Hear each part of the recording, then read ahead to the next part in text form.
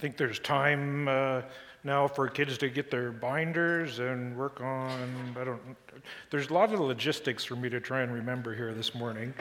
It's bad enough that I'm kind of freaked out doing this sermon thing. But I'm supposed to, I got my mute off because that's working.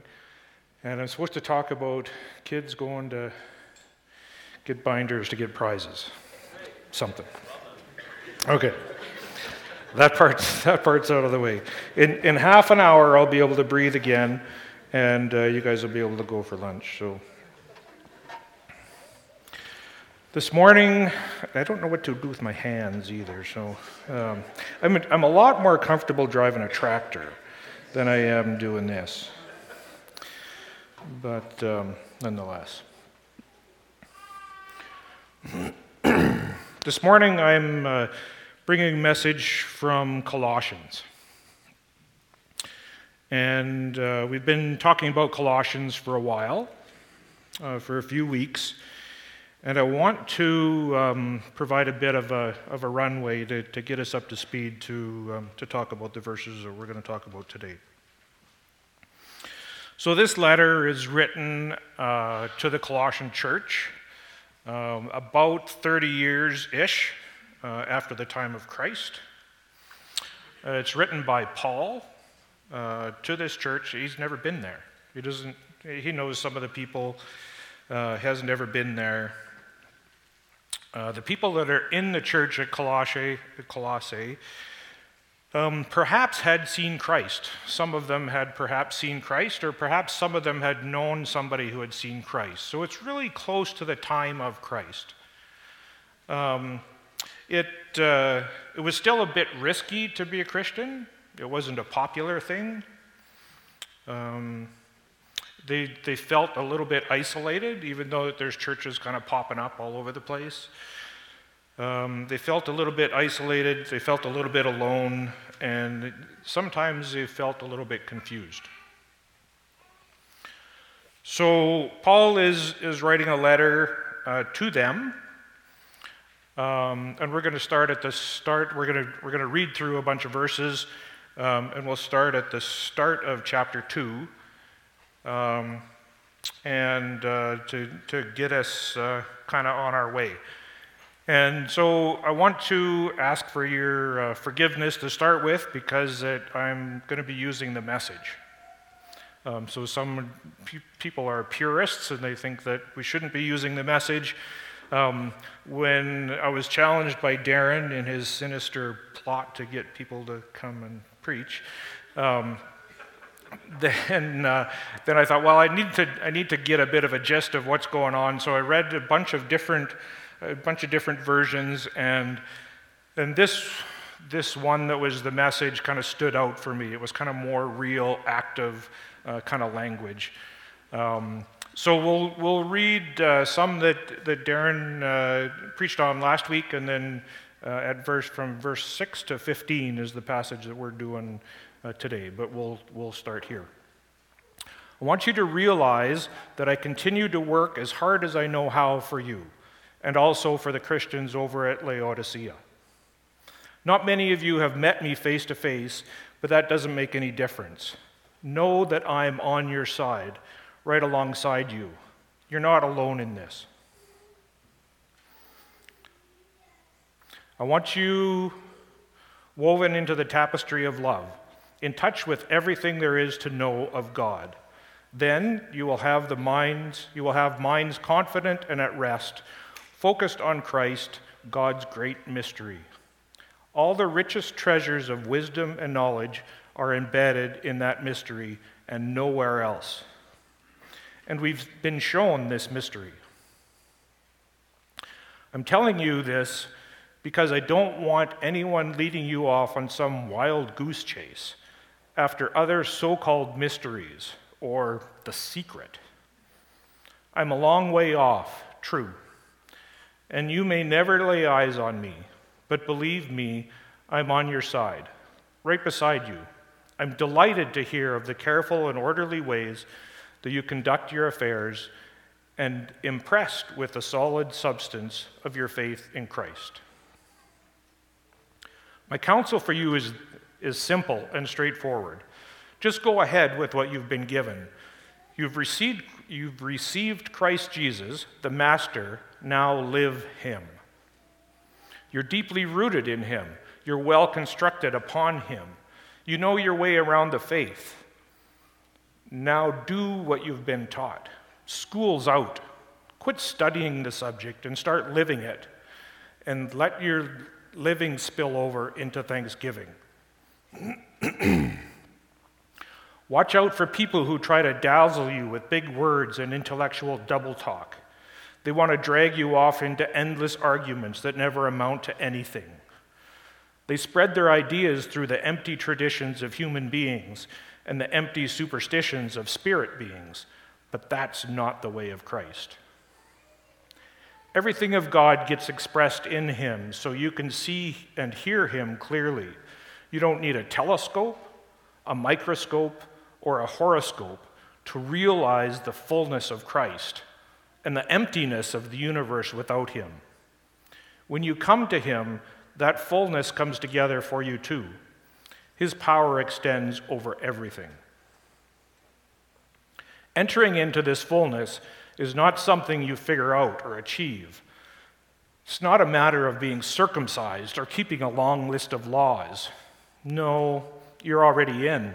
Insiders, not through some secretive initiation rite, but rather through what Christ has already gone through for you, destroying the power of sin. If it's an initiation ritual you're after, you've already been through it by submitting to baptism. Going under the water was a burial of your old life. Coming up out of it was a resurrection, God raising you from the dead as he did Christ. When you were stuck in your old sin-dead life, you were incapable of responding to God. God brought you alive, right along with Christ. Think of it.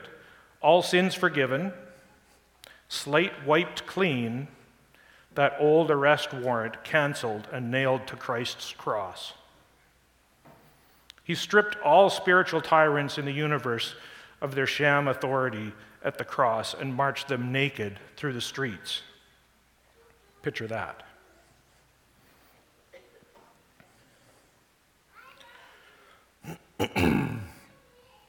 So back, if we remember, in verse 1 through 5 that Darren talked about last week, I was challenged about the maturity of my Christian faith, and that it didn't really have to do with my circumstances.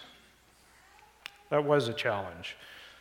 He talked about Peter walking on the water, and about Elisha seeing the armies of people or the armies of angels that were fighting for them in the Old Testament. So I think that's a good challenge. I think that in these verses, Paul goes to great lengths to try and create some camaraderie with people that were at Colossae, to let them know that he is their ally.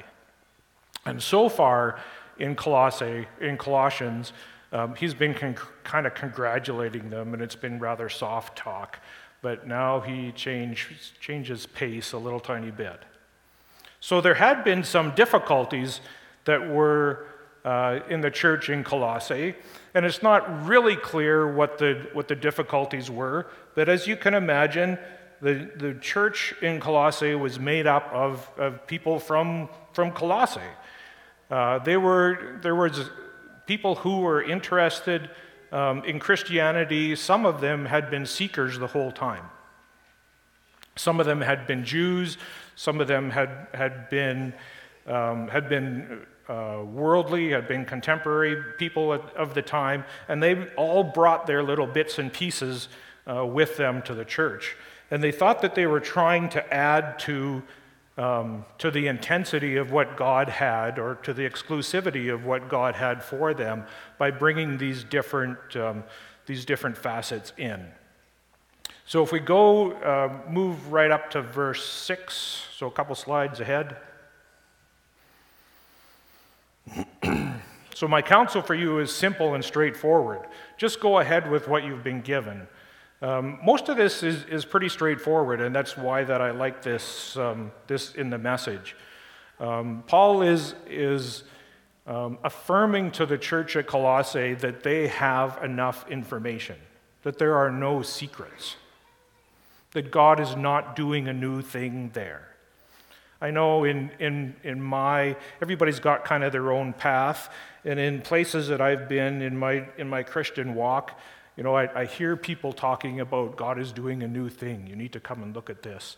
Paul is telling the church at Colossae that all the information is available to you. He's also encouraging them to step out and start doing things. And as I sorted through these verses from 6 to 15, there's a few things that popped out to me. And this term, now live him, I thought, well, maybe they missed a word, now live in him. But actually, he's asking the people at Colossae to mimic Christ. And so we'll come back to that concept in a little bit. But he's asking them to go ahead and do stuff. School's out. Quit studying the subject and start living it. So I think that lots of times we concern ourselves as Christians today with studying God's word and with trying to know the hidden meanings of that kind of stuff. And I think that we don't concern ourselves enough with living it. And that's a bit of a challenge. It's a challenge for me, and I think it's a challenge for the church in general. So next slide. Watch out for people who try to dazzle you with big words and intellectual double talk. They want to drag you off into endless arguments that never amount to anything.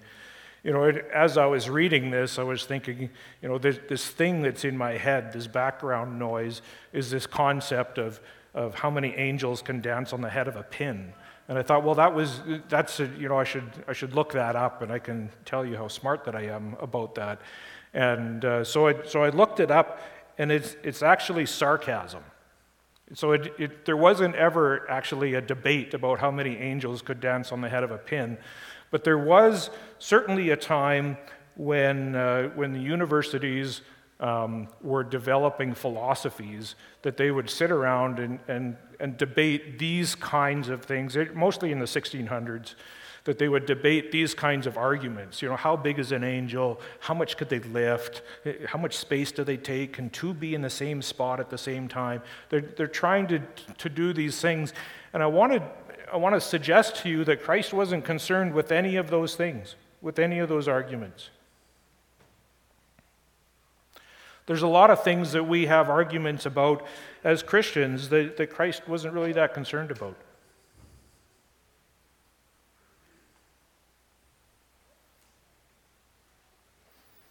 The other part in this verse that stood out to me was the last part, but it says, but that's not the way of Christ.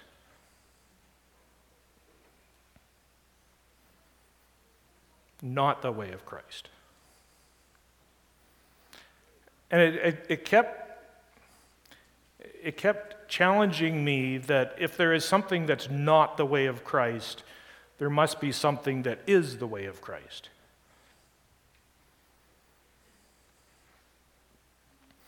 And I kept sorting through that and wondering why, because I really want to know what the way of Christ is. Right? I'm curious now that I see this thing there. How come Paul's not talking about the way of Christ? Talking about lots of things that aren't the way of Christ, but why doesn't he talk about what the way of Christ is?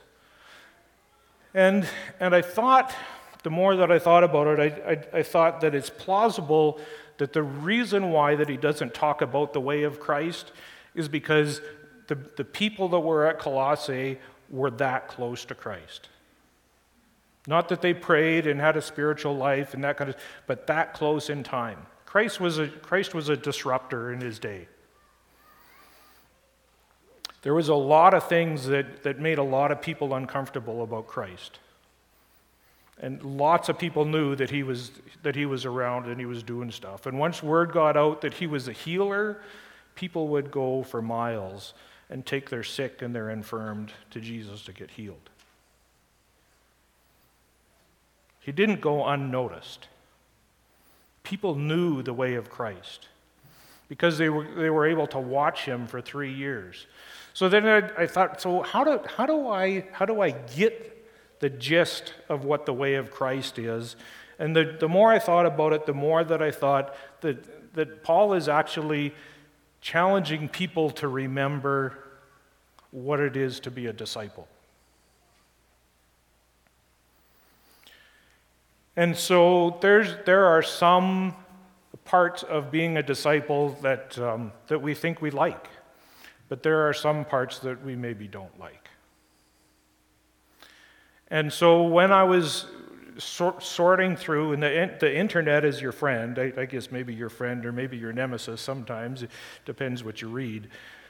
But when I was sorting through what to present to you, I mean, I'm trying to see what other people are thinking about what it means to be a disciple. And sometimes, there's an article that's got, 3 points to being a disciple, and some are 5 points to being a disciple. The one had 55 points to be a disciple, and I assure you we're not going to cover 55 points. But this might not be an exhaustive list of what, yeah. You guys be happy that we're not covering 55 points. So even though this may not be an exhaustive list, I think that it's an inconvenient list, an inconvenient truth. It's a challenging list of what it means to be a disciple. So the first point that I wanted to talk about was, and I have some crutch notes here. I thought that I maybe could go without having a crutch, but this morning I'm starting to get nervous, and I thought I need to make some more notes. So I'll refer to my phone. So the first part of being a disciple, I think, is your identity, and identity matters, right? In the news today, there's lots of conversation about how people identify, about what kind of lifestyle they've had, what kind of political party they follow, what kind of team they follow. I'm surprised this week how many references to Swifties that I've seen. Right? So a follower of Taylor Swift, which I don't know why you would be a follower, but it's interesting. It's interesting to me that there's a critical mass of Swifties and how they can have influence over the NFL. Really? Christians aren't having an influence over the NFL. How they can change people's online status, kind of for good or for bad. So you may not identify as a Swiftie, you might identify as one of My Little Monsters from Lady Gaga. No? Maybe you don't. Maybe you're of my vintage and you identify as a Deadhead, that you were following the Grateful Dead. No, that's still not. But everybody has a way that they identify themselves, even whether it's that I'm a farmer, or I'm a mechanic, or I'm a dad, or I'm somebody's son. Everybody has a way to identify themselves. And I think that the question that Jesus puts forward to us, and this is the snapshot of what I've taken, the question that Jesus puts forward to us is, do you identify with Christ first? Do you identify as a Christian first? Or do you identify as a Canadian first? Or do you identify as a Christian second or third? Do you identify as a Christian? Is Christian part of your identity even on your first page? Because if you identify as Christian first, then all the rest of the things are in a different order than if you identify as Canadian first, or as a Swiftie first. And so much so that, and we'll read this verse in Matthew, so much so that it says, anyone who loves their father or mother more than me is not worthy of me. Anyone who loves their son or daughter more than me is not worthy of me. Anyone who does not take up their cross and follow me is not worthy of me. Whoever finds their life will lose it, and whoever loses their life for my sake will find it. So that's kind of a big challenge, because that if we're going to identify as Christian first, then we have to put our pride aside. Because now Christ gets to decide what our path is, and who we are, and how we present, and what our posture is.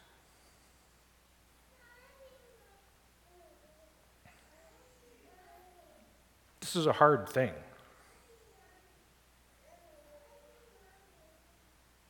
It's a hard thing.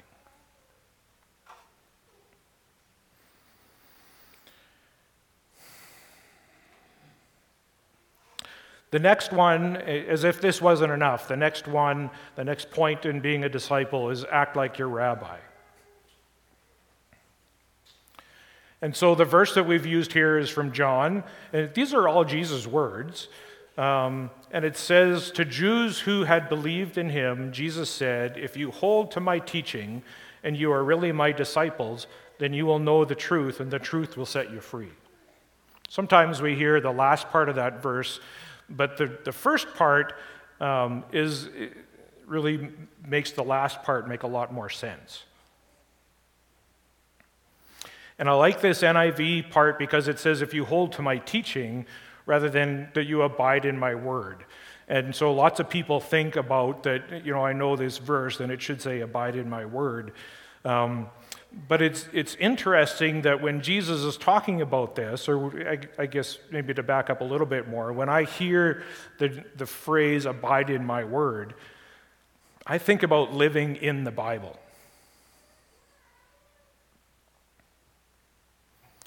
And it wouldn't make too much sense for Jesus to say, I want you to live in the Bible, to have your existence in the Bible, because at the time that he was saying this, the Bible wasn't really a Bible. There was Old Testament, yeah. There got to be, at some point in time, not during Jesus' time, but at some point in time, there got to be letters, and then it wasn't until the 300s, the 3rd century, that it actually got accumulated into one spot at one time. So this thing about hold to my teaching is a better reflection, I think, about what Jesus' challenge was.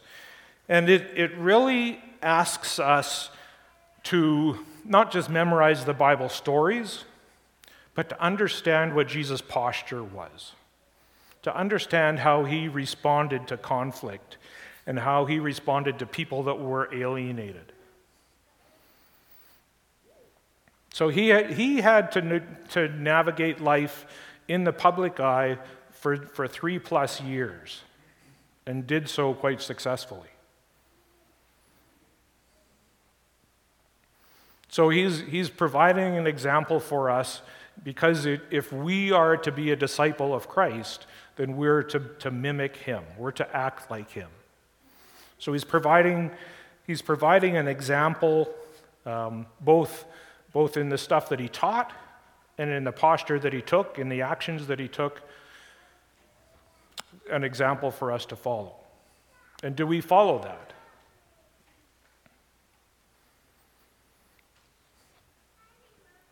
Sometimes we think that we can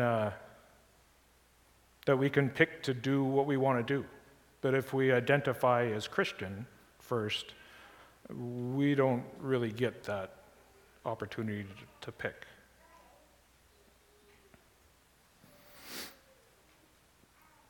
When we talk about acting like a rabbi, acting like our rabbi, I've come to the conclusion recently that all the New Testament and all the Old Testament all point to Jesus. And there are times that we pull verses out of here and out of there. And, I was trying to think of an example, and I think about Sodom and Gomorrah when, God wasn't very happy with Sodom and Gomorrah, and he rained down fire and brimstone and wiped them all out. And so I fast forward that into the New Testament when Jesus and the disciples are walking to Jerusalem, and they stop by the Samaritan town and see if there's a place for them to stay. And the Samaritans say, there's no place for you here, go away. And the disciples come back to Jesus and they say, let's do the fire and brimstone thing again, because that's pretty cool. And Jesus says, we're not here for that. So I think the verses that we take out of the New Testament and Old Testament all need to be filtered through Jesus. And I don't know if we're good at doing that. Like if Jesus is a direct representative of God and our example, then that should influence how we think about what the Scripture is and how we act.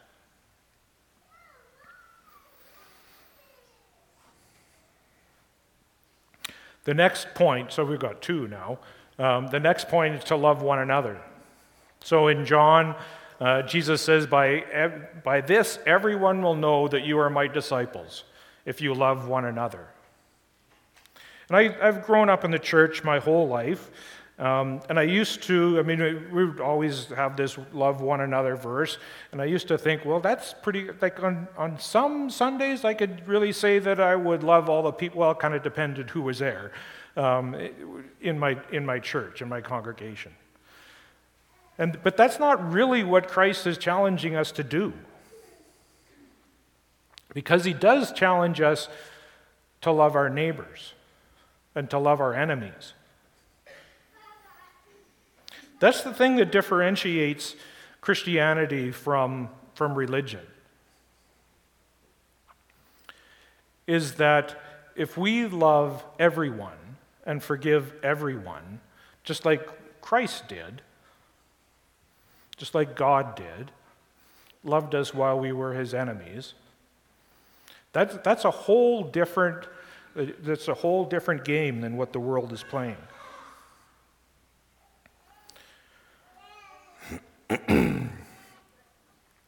So Christ practiced forgiveness first. That's the thing that differentiates Christianity from religion.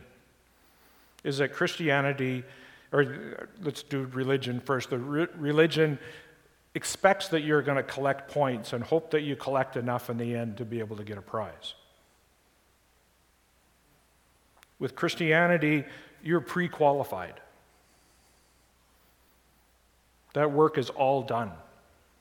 We're not earning anything.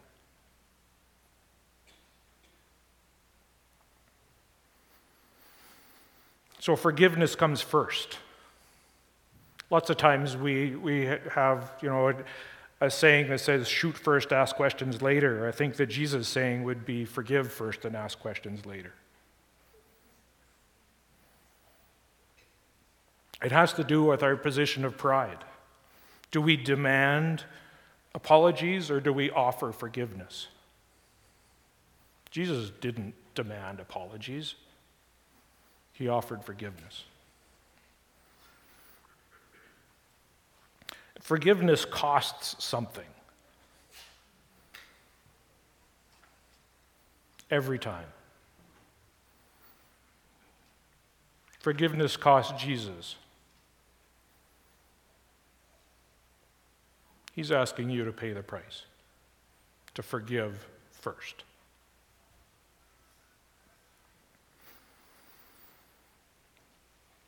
The next one I wanted to talk about is in the world and not of the world. And being a homeschool dad, we kind of heard this lots, that there's a reason for homeschool. You need to be in the world and not of the world. And so much so that I thought this is a verse. But it's not a verse. It's not. So I looked and looked. I thought, well, maybe in a different translation, in a different version. It's not a verse. It's just background noise that we have as Christians. So the closest verse that I could find to this concept, because the concept, at least to me, means that you can exist on this planet but not have any interaction with it. But that's not really the way of Christ. Christ spent a lot of time with undesirable people.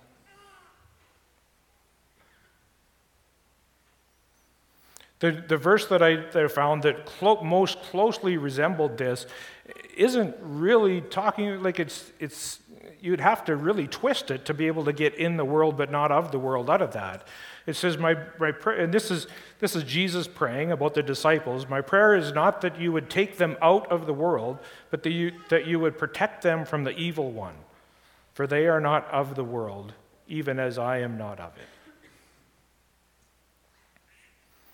And so I was disturbed. Why isn't there a verse that says in the world but not of the world? So again, I'm back Googling this stuff, and Wikipedia actually has some information. And it talked about the doctrine of separation and how some Christian faiths think that if they are too close to the world, then it's too messy. It gets on them. And some churches will adhere to first level of doctrine of separation, which means that we don't really interact with the world. Some churches have second degree separation, which means that we don't interact with people who interact with the world. I mean, gee whiz.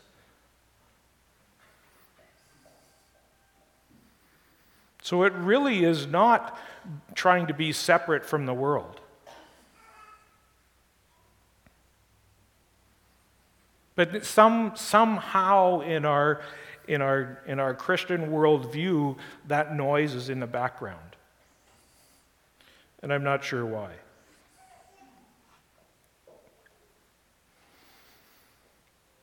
I think, if anything, that this whole part of the conversation, this in the world and not of the world, it's certainly to be in the world, and I think that to be not of the world would show that we don't use the world strategy for dealing with situations. You think about the world strategy even as you go through your day. And if we were to use strategies like love and joy and peace and patience and kindness and goodness and faithfulness and gentleness and self-control, the world doesn't know anything about self-control and patience.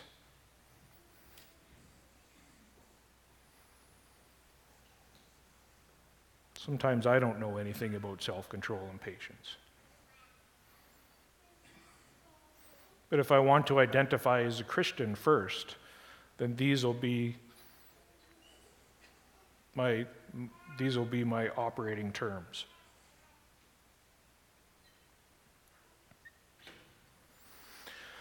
The last one that I wanted to bring to you, and yet it's not anywhere near 55, but the last one I wanted to bring to you is that it's not about you. Being a disciple is difficult. Being a disciple is not for the faint of heart. Jesus says, "You did not choose me. I chose you and appointed you that you might go and bear fruit that will last, and so whatever you ask in my name, the Father will give you." Lots of times the language we have around accepting Christ is, so finally I've got to a point in my life where I can find a place for him. This says not. This says Christ chose us. You. You think? Have you seen people trying to avoid Christ pursuing them? and how uncomfortable they are, and some of the strategies they do to try and avoid being chosen.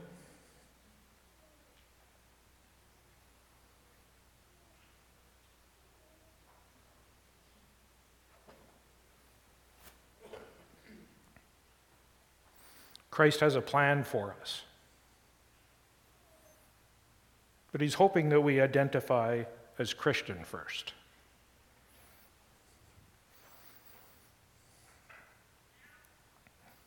He's hoping that we follow his example, that we act like him as our rabbi. He's hoping we can get this love thing figured out for everybody.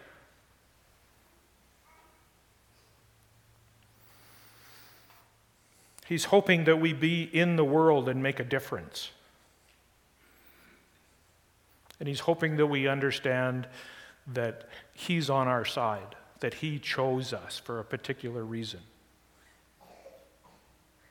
So he's trying to be our ally, like Paul was trying to be the ally of the church at Colossae. And so why did the church in Colossae not get all these lists of things for not to be, how to be a disciple? Because I think that they've seen it. And it wasn't a question to them. But in the 2,000 years that's transpired between now and then, we've been able to water down whatever doctrine we want to water down. We think that we get to choose to be a Christian or not, and then after we've become a Christian, we get to choose what that looks like. We don't get to pick. It's hard to be a disciple, especially when you're trying to straddle the fence, when you're trying to maintain your own identity and be a Christian too. It doesn't work. And do I know how to answer that riddle? No, I don't know how to answer that riddle. But I know that if we go back to verse 6, that everything that we need is before us. That Christ is, we're not at verse 6. Sorry. So my counsel for you is straightforward and simple. Just go ahead with what you've been given. You received Christ Jesus, the Master, now live him. You're deeply rooted in him, you're well constructed on him, you know your way around the faith. Now do what you've been taught. School's out. Quit studying the subject and start living it. And let your living spill over into thanksgiving.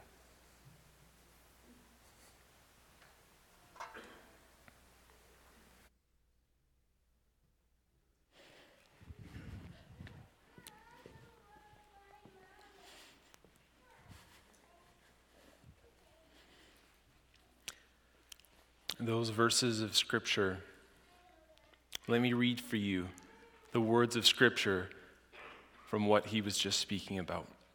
This is Colossians chapter 2, verses 6 and 7 before we go home. Paul says this to the church. Therefore, as you received Christ Jesus the Lord, so walk in him, rooted, built up in him, and established in the faith, just as you were taught, abounding in thanksgiving. There was a lot of empty deceits and philosophies being taught at that time. Things you had to do on top of Jesus to make yourself right. Paul says there's not anything else. It's just Jesus. Becoming a disciple of him as he transforms you and then following him with your whole life. That's it. All these empty philosophies, garbage. Trying to transform your old self's dead. The symbol of baptism, down in the water and back up. You've been resurrected. You're brand new. So walk in Jesus. What about all these other things? Walk in Jesus. Follow your rabbi. Identify as his follower. As we go from this place, let us be reflecting on what that means for you and for me. What does that mean to follow Jesus faithfully? In your family, where you work, in your hobbies, in your home, in mine, what does that mean to follow the rabbi? What is he calling us to do? Continue to read through Colossians and see. But that last verse, verse 15, he disarmed the rulers and authorities. He put them to open shame, marched them naked through the streets. Satan's not in charge anymore. A follower of the rabbi doesn't have to follow his temptation and addiction anymore. When Jesus died on the cross and rose back from the dead, the power of Satan was embarrassed, for he had no power over Jesus. It was like he was marched naked through the street, completely disarmed. I want to pray over you before we go home. So let's bow together. Father in heaven, Lord Jesus, as I think right now about what you've done for us as a family, I'm humbled. Because a lot of my life, and I imagine for a lot of us in this room, we've worked hard to try to achieve things in our faith, in our spiritual life. And yet you have done all things. You have transformed our hearts. We identify as your followers, and you come first. The old self that used to come first, Lord Jesus, help us to lay it down, for it is dead. The lies that we keep falling for and the addictions and temptations that suck us in, Lord Jesus, help us to walk away from them. They are disarmed and they're dead. There's no life in them. So, Father, I pray for us as a family, all of us in this room and at home, that you would guard our hearts and minds in Christ Jesus, reminding us that the fullness of the deity, the fullness of you, God, you dwell in Jesus, and we have you and we have enough. Show each one of us, from the youngest person in this room, Lord Jesus, to the most experienced Christian in this room, show us how to walk in you wherever we go, how to live in you, how to live you out in the world where you've placed us. Not to be transformed into this world, but to live like you in this world. Father, I pray that you would guard, protect, and bless this family of believers, this family that you have built and knit together. Be with them, Lord Jesus, as they go from this place, and make them a blessing to the world that you've placed them in. I thank you for each person who's a part of my family, and I thank you for the chance to be a part of this family with them. We worship you, Lord Jesus, for you are holy. We pray this in your holy name. Amen. God bless you. Have a good week. And for those of you staying for Plan to Protect, we'll see you soon.